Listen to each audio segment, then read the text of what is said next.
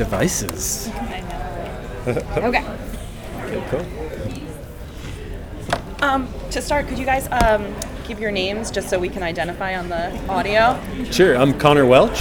Pavun Shetty. And if we sound too much like each other, then you can just stop our answers. It's fine. What he says, I agree with. Yeah. Except when he talks about his daughters, which I don't have. Then don't use those. That's it. Yeah.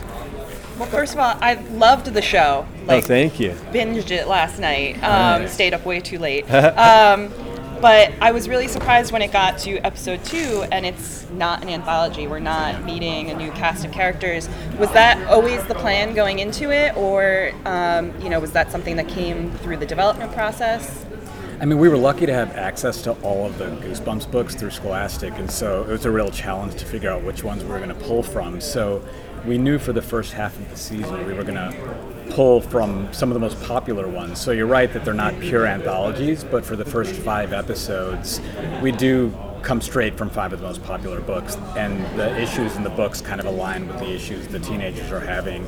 And after that, for the second half of the season, it's just pulling from all of the books when the kids come together. So we knew we weren't going to do a straight anthology because we wanted to have an ongoing situation, ongoing teen drama, ongoing stuff with our cast that people kept driving through the season with. But we wanted to take as much as possible to throw together. Yeah, and it was important that it's sort of binge-worthy, for lack of a better term, these days, especially since it's on a service like Disney+. So we wanted to have, an arc and a mystery that would keep an audience, coming back for more, wondering what happens next, as opposed to the previous TV series or the movies or the books that were, anthological, kind of close-ended episodes. Yeah, It definitely works. Oh, thank you. Nice. Can you talk about the process of deciding to bring, this iconic book series to screen again? What was development like? How did that all work? Yeah, I mean, the good thing for both of us is we actually grew up reading the books, so we were fans before we even started working on the project. And my company, Original Film, produced the movies, and so Rob Letterman directed the first movie, and Rob and I and Neil Moritz started talking about what it would be like as a show. And we knew if we were going to do a TV show, we wanted to take these iconic stories and do kind of an elevated take on them because we knew how beloved they were. And we went to Nick and Conor because all of us had kind of worked together before to really put that together, and they came up with a version of the show that we all felt good about, that Goosebumps fans like us would actually like, but new people who hadn't read any of the books would appreciate too. And so that was always top of mind in development. Totally. And because there had been a TV series before, because there had been 2 movies, it was super important to us that this have a reason for being and not tread on territory that had been tread on before in previous adaptations. So that was one of the reasons we aged it up a little bit, put it in high school instead of middle school, while we made it serialized as opposed to anthological. And we wanted it to be surprising and entertaining for fans and for folks who didn't maybe know as much about the books. Gotham Geek Girl here. I just want to say I really enjoyed the show, and Thank you. I love that, like we mentioned, the premise, it's not an anthology, but that it's also a little more adult themed. Yeah. So I think it's, being that we grew up with it as kids and now as adults we can enjoy it, I really like that. Nice. So I guess, how did you guys kind of go with the concept of making it a little more adult themed, and like you said, like now they're in high school, and kind of making it a little darker in a sense as well? Yeah, well, like you said, I grew up reading them as well. My 11-year-old daughter is reading them now. So the endeavor was to create a show that we could both watch and enjoy together. But the line is tricky, right? For it to be funny and scary for adults while also being funny and scary for kids. Disney was super helpful in making sure we were towing the line, getting right up to it, and never kind of going over the line. So the scares were very much tension driven and never gore or blood and guts type stuff. And the jokes, I think, were generally elevated and had some edge, but never getting inappropriate. But yeah, it was definitely a tricky dance because there's not a lot that me and my daughter can watch and be entertained by together. So finding that sweet spot, that was the dream.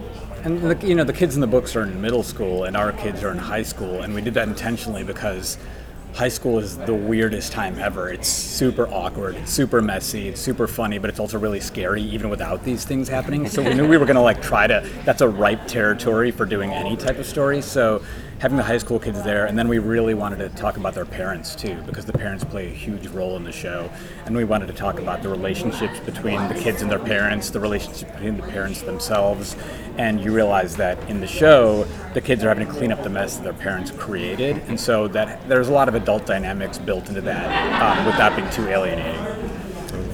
Great job. Thanks so much. You also have such a talented young cast at the helm of this project. What was that casting process like, finding those actors that can play well in both the drama and the comedy? Which was the hardest role to cast for?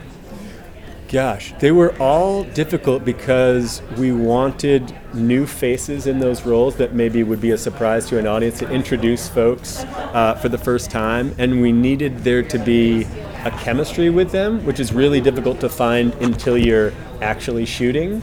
And we needed to find kids that were close enough to the teenage experience that they could lend some authenticity to it.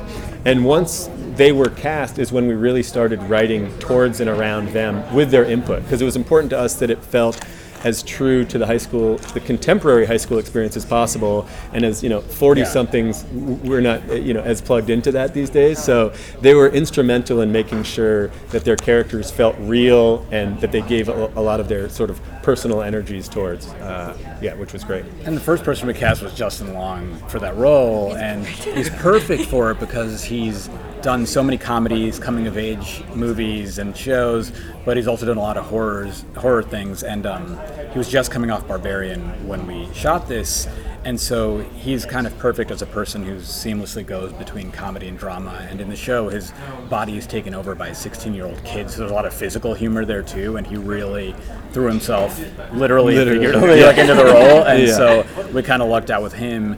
And the adult actors, Rob Hubel and Rachel, are just so funny. They're all comedy people, and they bring so much comedically, but they're also really good dramatically too. So we lucked out with the entire cast. Totally. Fantastic series. Thank you. Cool. So as fans of the books, were there any deeper cuts that you either thought to get into the first season, or you're saving for maybe another season?